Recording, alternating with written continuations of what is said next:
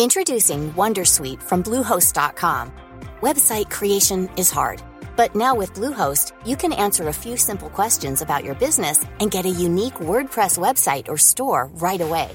From there, you can customize your design, colors, and content. And Bluehost automatically helps you get found in search engines like Google and Bing. From step-by-step guidance to suggested plugins, Bluehost makes WordPress wonderful for everyone.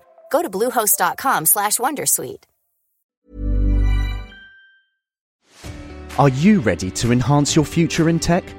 Then it's time to make your move to the UK, the nation that has more tech unicorns than France, Germany, and Sweden combined. The nation that was third in the world to have a $1 trillion tech sector valuation. The nation where great talent comes together. Visit gov.uk/great talent to see how you can work, live, and move to the UK. Coming up on DTNS, the latest precautions to secure the Apple-Google contact tracing platform, Nintendo fixes a mistake leading to account hijackings, and machine learning that can learn the context of what's happening in a room based on sound. This is the Daily Tech News for Friday, April 24th, 2020 in Los Angeles. I'm Tom Merritt. And from Studio Redwood, I'm Sarah Lane. From Studio Colorado, I'm Shannon Morse. Drawing the top tech stories from Dave from Cleveland, Ohio, I'm Len Peralta. And I'm Roger Chang, the show's producer. Man, if you want to get a lot of talk about banana bread and police radios, you got to get Good Day Internet, folks. Don't miss that conversation. Good stuff happening over there. Patreon.com/DTNS. Let's start with a few tech things you should know. It's not every day that Travis Scott gets onto our show, but today's the day. Travis Scott drew 12.3 million concurrent Fortnite players to a 15-minute live virtual performance, breaking the record of 10.7 million set by Marshmello in February of 2019. The number doesn't even count views on YouTube or Twitch. It was a success. The event included a preview of The Scotts, which is a new collaboration with Kid Cudi, and additional live events with Travis Scott are planned in Fortnite all weekend. LG will officially announce its new flagship LG Velvet phone May 7th at 10 a.m. Korean time. LG has been teasing the phone for a week or so, focusing on the design of the rear camera, which has 4 lenses arranged in a vertical line. Last Friday, we talked about how Western Digital is shipping discs using shingled magnetic recording discs in NAS, like the WD Red.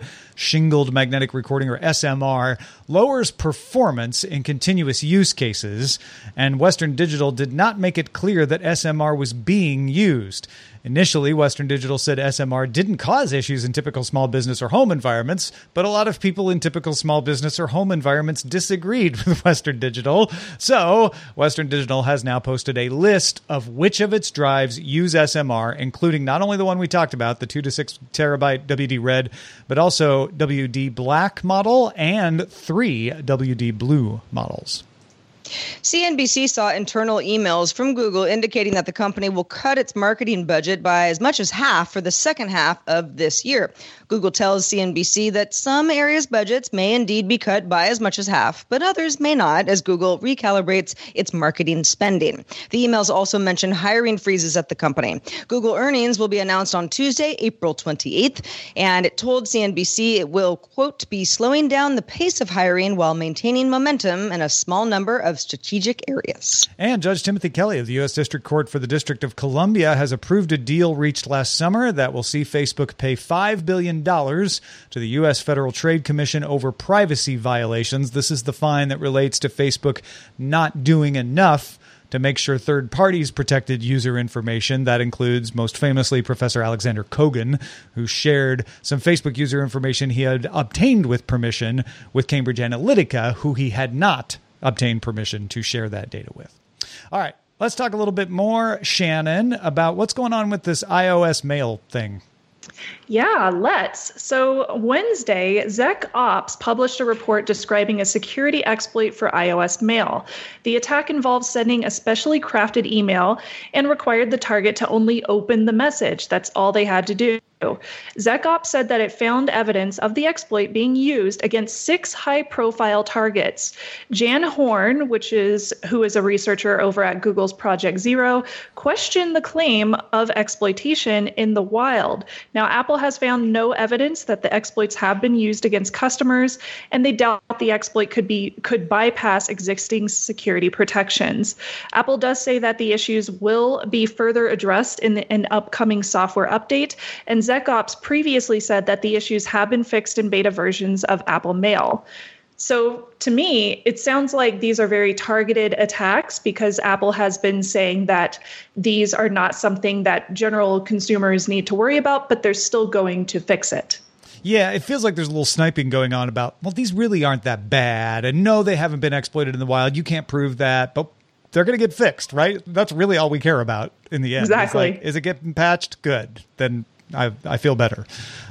So yeah, my guess is that these are technically exploits that probably with the right sophisticated approach, we've seen lots of examples of this, could in certain situations lead to a breach, but it would take a lot of work, that kind of stuff, which is why you see them talking about particularly high profile targets.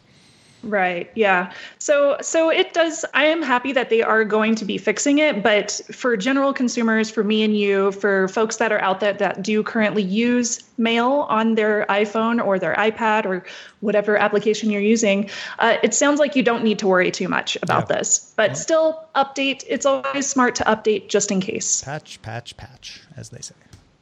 In other security news and an update to something we've already talked about for the past several weeks, some Nintendo users have reported unauthorized access to their Nintendo accounts even when they weren't reusing passwords. And in some cases, they had even changed their password and said, still not helping. The hijacks happened through an older account system called Nintendo Network ID, which was used for the Wii U and 3DS. If the NNID had a weak password and was linked to a main Nintendo account, changing the password on the main account would not affect access through NNID. Nintendo has now disabled the ability to log into a Nintendo account using NNID, and Nintendo says NNIDs and passwords of 160,000 accounts were in fact illegally obtained, exposing user birthdays, email addresses, the country that they live in, and nicknames, as well as being used to make some fraudulent purchases. Nintendo is resetting passwords for all affected users, refunding those illicit purchases when they know about them anyway, and recommending that all Nintendo accounts use two-factor authentication. That's probably the best thing that'll come out of this is Nintendo making sure that people are aware that they have two-factor authentication and you should turn it on. So that's good. Otherwise, I don't know, Shannon. What do you make of this fact that they kind of left a back door open? Don't mind my camera moving. It's because the temperature monitor icon is going off and Audio freaking out on me. Can't see it anyway, so it's fine. It's just the video people. But yeah, as far as Nintendo goes, I think it's important to note that not just changing your password on the newest version of the Nintendo accounts is going to help you solve this problem. That's why a lot of people are still seeing this hack occur, is because they had an NNID connected to their newer accounts. So if you do still have that connected, the first thing you should do as soon as you log in is unlink that old NNID account because it's deprecated. There's absolutely no reason that you need to still have it connected because all it's doing, especially since it's a plain text password, is just making you more insecure. So highly recommend switching that, turning on 2FA, and changing your password. That's all you got to do. Yeah, and with Nintendo disconnecting it, that gives you a little breathing room. But it's probably still a good idea to just get rid of that account anyway, because it can't. It has a maximum of 8 characters in the password on NNID, and it's just not a good thing. But yes, Nintendo doing the right thing here by disconnecting those two accounts. It is questionable why they allowed that to continue in a way, rather than just migrating people. But Nintendo, as we've talked all week about this, they do some weird stuff with networking sometimes, and this is an example of one of them. They really do. We've seen some news about them in the past, about them being slow to, fix these kind of problems in the past. There was an old hack on a Nintendo Wii way back in the day, and they never fixed it. So hearing about this isn't a huge surprise. I wish that they were a little bit more proactive about how fast they fixed the problem, because it did take several reports until we actually started seeing an actual published report from Nintendo saying, hey, this is a problem. This is how many people got hacked. Yeah. And it just felt like they were maybe not disbelieving, but wondering if it was really happening. Isn't this just credential stuffing? And so they took their bloody time to get around to it, but they've done the right thing in the end. So I'm not going to be too hard on them now. This one's really interesting. Researchers at Apple and Carnegie Mellon University's Human Computer Interaction Institute have teamed up to publish a paper detailing a self-supervised convolutional neural network system called Listen Learner. Listen Learner would let the system learn by listening to noises around it in an environment without needing to do any upfront training or put a data set in there or have supervised learning where you tell it what it's hearing. None of that. The machine learning system would cluster like sounds together. So if it keeps hearing a door slam, it's going to be like, okay, that sounds like the same thing. It won't know it's a door slam, but it'll be like, that always sounds like the same thing. I'm going to cluster those sounds together. And then once it has enough of those, it will ask a person in the room, so imagine this working on a smart speaker, what a representative sound was. So it's had a bunch of door slams. It'll say, what was that? And then you'll say, oh, that was a door slamming. And then it will then do the labeling itself. So it's self-supervised. It's requiring a little bit of input, but it's not as burdensome as requiring you to train it on everything. Now, you can speed things up a little by using a pre-trained model, and the researchers did that. When you do that, then the system will ask the person, hey, was that a door slam? Because my pre-trained model says that sounded like a door slam, and I've got a cluster of those things. So that'll speed stuff up a little bit. And it can even do refinement questions. So one example they gave was if a microwave and a faucet are both making kind of a roaring sound, and the machine learning says, like, man, those are similar. They kind of overlap. Here's one that kind of overlapped. It can ask, was that a microwave or a faucet? I know it was one of those two things. And then you, again, aren't having to do a lot of labeling, a lot of work. You're just occasionally answering a question. And the hope is that these kinds of systems would give Internet of Things and smart home devices better contextual sensing capabilities by knowing what's happening around them by sound. So if it hears the water running or it hears the dishwasher running, it can tell you, we don't notice a person in here, but we hear water, or there was a knock at the door. It could send you a text message saying, hey, somebody's at your door. Existing systems, of course, require manual user training or use pre-trained general classifiers, which have low accuracy. So you can either get high accuracy with the manual training, but that takes a lot of work, or you use these generalized classifiers, which is really what most of these systems we have now use. But as we know, those aren't terribly accurate. Yeah, I mean, at this point, my frustration mostly with my smart speaker is there's too much other ambient noise in the room right now. The wake word won't work, or something's going to bleed into what I'm actually asking, and so I've got to pause the TV kind of thing, which is that's a real issue. So to be able to filter out noises that are background noises that the machine can learn over time, that is helpful. But you're not in the room. Microwave's done. Or, there's a knock at the door. You're not there, but you get a text message that it sounds like someone's at the door and they just knocked kind of thing. And periodically the smart device saying, is this what I think it is? Because I'm getting enough data points and it's repetitive and it's coming from the same place. I think I understand what it is. That is definitely the next phase of all of this. Wouldn't this be really useful for folks with disabilities? I was trying to figure out a way that I could use this in the real world. And I was like, I think this would be super useful for somebody if they were blind and trying to figure out what was happening around them or something like that. Yeah, it could be useful for sighted and unsighted people. But there's lots of good accessibility uses for this to tell you some things that are going around or deaf people. To tell them hey, here's what we're hearing, especially good for that, I think. That's really cool. I like it. AT&T CEO Randall Stephenson will step down July 1st, and COO John Stankey will take over as CEO.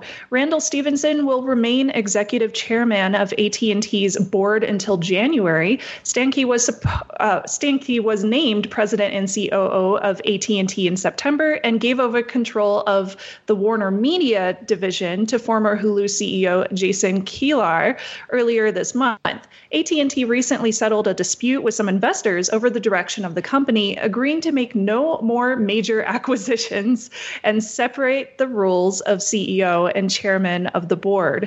AT&T's HBO Max is set to launch on May 27th. Yeah, so a couple of interesting things here to read in the tea leaves. One is, yes, we're going to see Stevenson remain executive chairman until January, but the idea is then after January, they'll bring in an outsider to be chairman of the board. And I think that was the biggest thing that would satisfy the investors.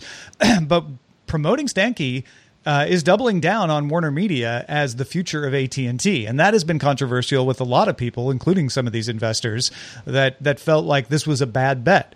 But Stankey is the guy who was running Warner Media when they developed HBO Max. AT&T has said that HBO Max is one of the most important products for its future. It's seeing declining subscribers in its DirecTV units, in its AT&T Uverse television units, and they're betting the farm on HBO Max. So making Stankey the CEO is kind of putting him on the spot, saying, "All right, you got to ride this horse to success or nothing." I can't help but think May 27th, couldn't you rush out that launch? This would be the right time to do it, instead of a month from today. But there's probably a lot of internal reasons and engineers saying, well, we're not done yet. That's why. Right, totally. But yeah, I mean, I think, the HBO Max, there's more to it, of course, but that is a really big launch for AT&T. Yeah, and it says a lot about AT&T being committed. I wouldn't be shocked. Let's imagine that HBO Max works. Warner Media becomes strong because of it. The ISP part, the internet part of AT&T provides a nice way to market HBO Max. I wouldn't be surprised to see AT&T start spinning off things like even its phone. Can you imagine if AT&T spun off the phone part of its business and AT&T was no longer a phone company but was really just a media company? It's not impossible. Yeah, there's a lot of rebranding that could happen. I mean, HBO Max still sounds to me like, HBO stuff, which it is. That's a lot of other things too. There are just a lot of things named HBO right now. Yeah. Facebook announced quite a few new video features, including a live stream during a live stream Friday that Mark Zuckerberg was in charge of. Messenger Rooms is one of the announcements. It's a tool for starting virtual hangouts with up to 50 people. Launched in Canada and Australia 4 years ago. So you might be like, I'm familiar with this already, but most of the world didn't have it. Part of a pilot to let users create topic-centered spaces. And availability is coming to the U.S. in the next few weeks. Creators can start a public or private room from Messenger and Facebook, at least at first. Later on, it'll be from Instagram Direct, WhatsApp, and Portal as well. Guests don't need a Facebook account to join, so you can be part of it without, being part of the system if you don't want to be. Room calls are not end-to-end encrypted, though. That's going to annoy some people, although Facebook says it won't listen to calls and it won't view them. Rest assured. WhatsApp is also expanding its video call tool. That one is end-to-end encrypted from 4 people to 8. So it's not exactly 50 folks, but it's twice as much as it used to be. Facebook Dating is also getting a video call capability. They're calling it virtual dates using Messenger. In the coming weeks, Facebook events can be made online only. They can also broadcast live video. So it's not just an event that doesn't have a physical address, but it's really a come here at this time and there's going to be something happening. Page owners and admins can charge for access. They can also raise money using donate buttons in countries where fundraisers are available. So you've got some options there as far as people contributing to whatever you're sharing. Facebook Live will bring back a feature called Live With that was deprecated last fall that lets users invite another person to stream with them during a stream. Instagram will begin allowing users to post live streams to IGTV as well as Instagram stories after the stream is finished. Somebody misses your live stream, but it was really great. They have other options to catch up. Instagram Live broadcasts will become available on the desktop for the first time. And Facebook Portal users will be able to go live to pages and groups that they're associated with, in addition to already being able to go live with their own profile. Yeah, Facebook Portal is having its moment right now. A lot of people using it for less technologically savvy members of their family. To say, you know what, we want to keep in touch with you. I'm going to send you a Facebook portal. I'll get on the phone and walk you through setting it up because you already use Facebook, and that's going to be easy. So I could see this becoming something that is used more often. And Facebook Portal now kind of a viable product in a way that it wasn't a couple of months ago. It's so weird how things change so quickly. I think my biggest concern about these is just the encryption, especially for like the dating platform that is going to work with Messenger. So I'm assuming there is going to be at least some type of encryption option there for the privacy of two people that are joining. But also, how are they going to protect people from being harassed? Because that can sometimes be an issue if you're talking to strangers over video, especially, in a dating type of context. So I'm hoping that they have some kind of reporting functionality or something that stems those kind of worries, because that would be my biggest concern. It is end-to-end. It is encrypted. Messenger just isn't end-to-end encrypted. So it's right. Less a worry about somebody doing man in the middle and more a worry about like, oh, Facebook kept this and turned it over to the government or the police or something like that, right? For the actual Messenger rooms, a host can lock the room URL so that randos can't grab it and join it. That stops Zoom bombing type stuff. And if you boot someone out, that locks the room automatically so they can't keep trying to come back in. So they at least are a couple of methods to keep it under wraps there. Cool. All right, folks, if you want to get all the tech headlines each day in about 5 minutes, be sure to subscribe to dailytechheadlines.com. Ready to pop the question? The jewelers at BlueNile.com have got sparkle down to a science with beautiful lab-grown diamonds worthy of your most brilliant moments. Their lab-grown diamonds are independently graded and guaranteed identical to natural diamonds, and they're ready to ship to your door. Go to BlueNile.com and use promo code LISTEN to get $50 off your purchase of $500 or more. That's code LISTEN at BlueNile.com for $50 off. BlueNile.com, code LISTEN. Hi, I'm Dori Shafrir. And I'm Kate Spencer. And we are the hosts of Forever 35. And today, we're talking about Club Med, the best all-inclusive getaway for families. Today, Club Med has nearly 70 resorts worldwide, from beachside resorts in the Caribbean and Mexico to magical locations in the Maldives and Morocco to ski resorts in the mountains from Canada to the Alps. Between their all-inclusive family programming, wellness offerings, land and water sports, and their French heritage-inspired food and drink offerings, Club Med is the best way to elevate your family getaway, no matter which location you're at. To learn more, visit clubmed.us. Want flexibility? Take yoga. Want flexibility with your health insurance? Check out United Healthcare Insurance Plans. Underwritten by Golden Rule Insurance Company, they offer flexible, budget-friendly medical, dental, and vision coverage that may be right for you. More at UH1.com. Apple and Google have released additional details for their joint contact tracing system. Generally, epidemiologists believe that intensive testing, quick intensive testing, combined with the ability to trace who infected people have contacted is one of the ways that we can allow society to get closer to normal. So the Apple-Google system is one of the ways that has been touted as being able to protect privacy, but also provide that important contact tracing. To catch you up, the system does not collect location information or any other information from a user other than a rotating number from other participating phones. If you're near a phone, it sends a number. That's all you have. That data is stored locally. It's not stored in a central server. It's just stored on your phone. The only time it ever leaves your phone is if you're diagnosed with COVID-19 and you agree, you opt in to let a certified health agency who's saying, yes, you're definitely infected, upload those numbers to a centralized system that broadcasts it out to all the devices so they can compare and see, was I near a device with that number? This is really being misinterpreted in a lot of places. So that's why I'm going through some of these details again.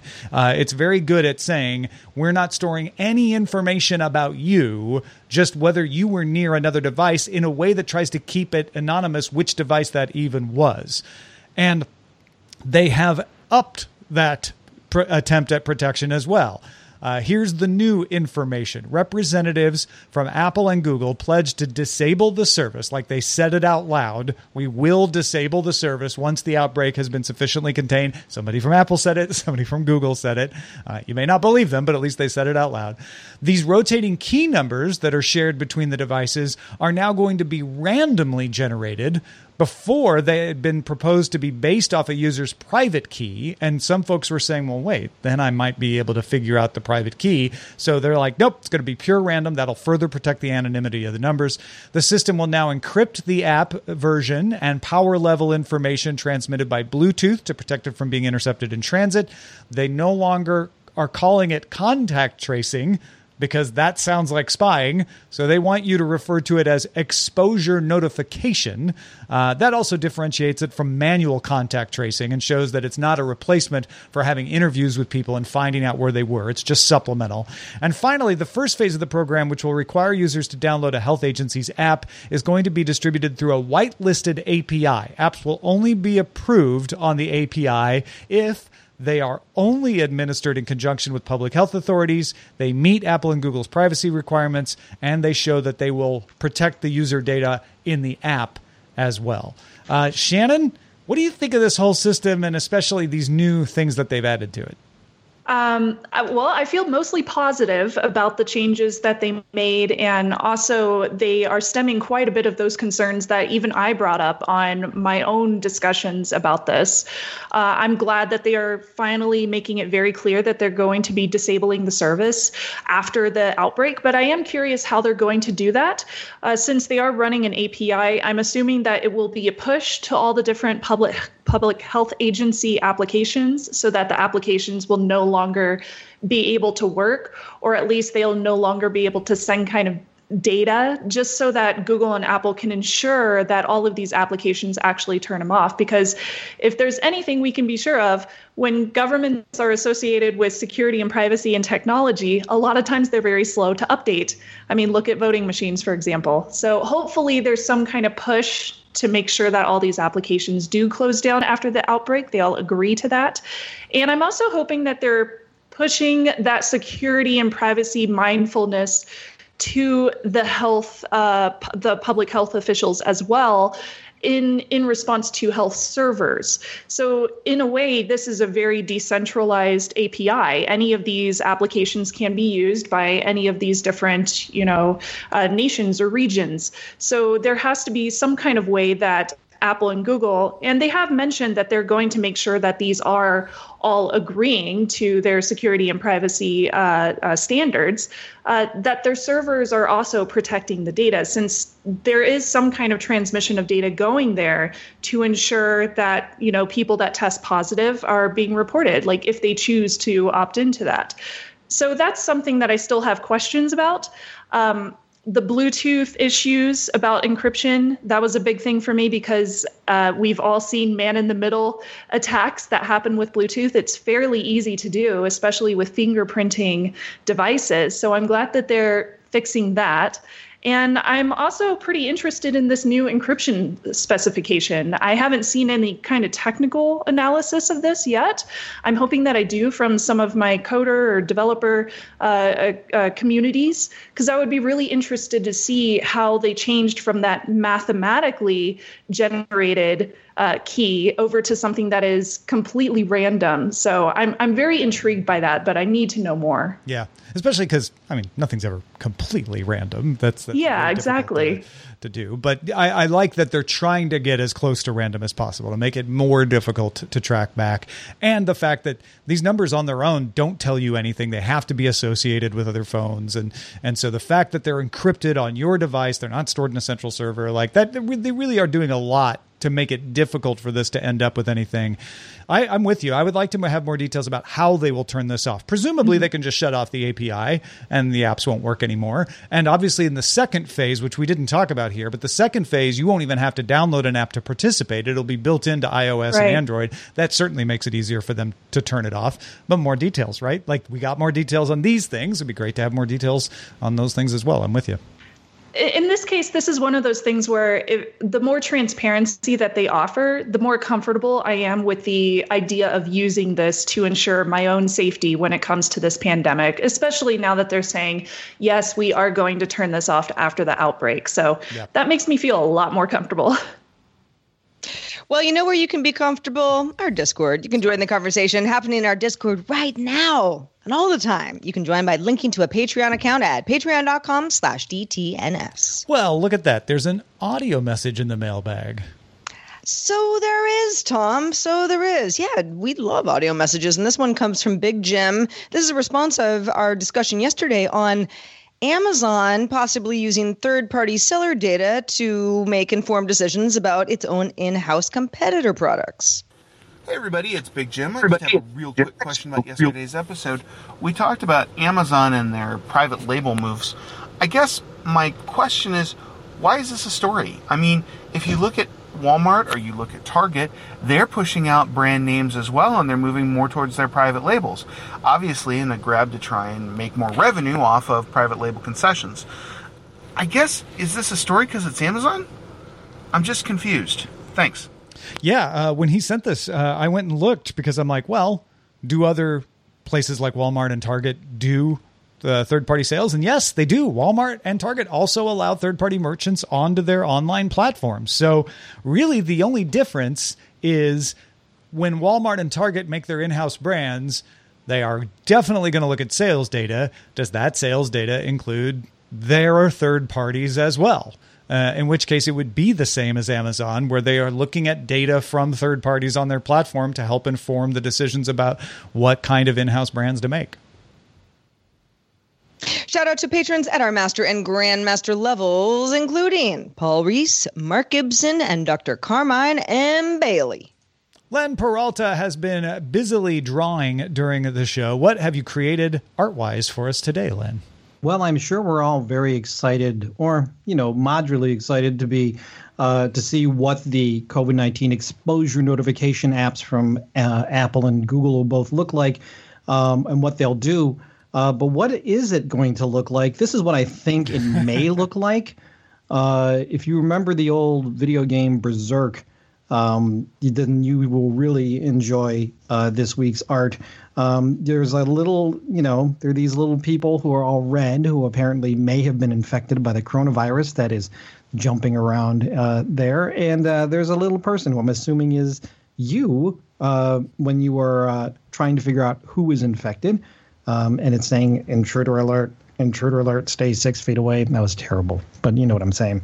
Also like your little viruses that are just kind of floating around in the maze. Yeah, the little coronavirus. Yeah. In some ways, they're a little bit cute. I hate to use that word because do they all have little blue dots that are their phones? Those are the phones. The attention to detail here is pretty impressive, Len.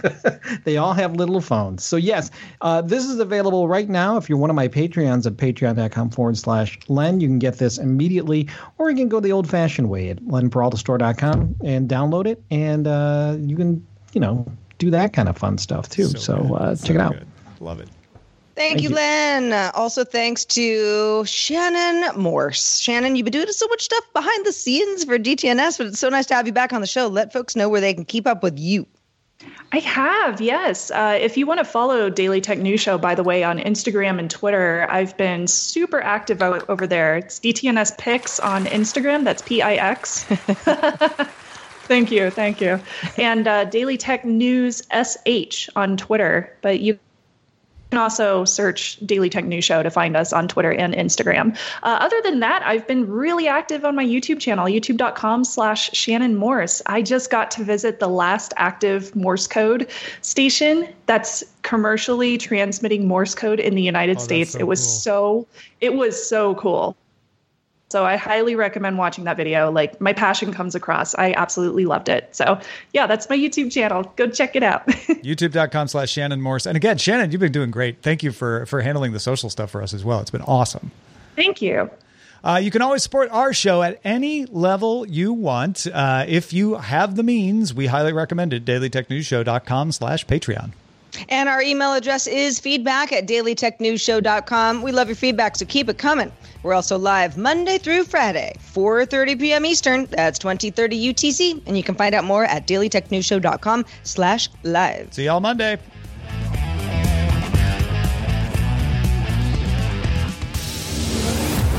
This show is part of the Frog Pants Network. Get more at frogpants.com. Diamond Club hopes you have enjoyed this program.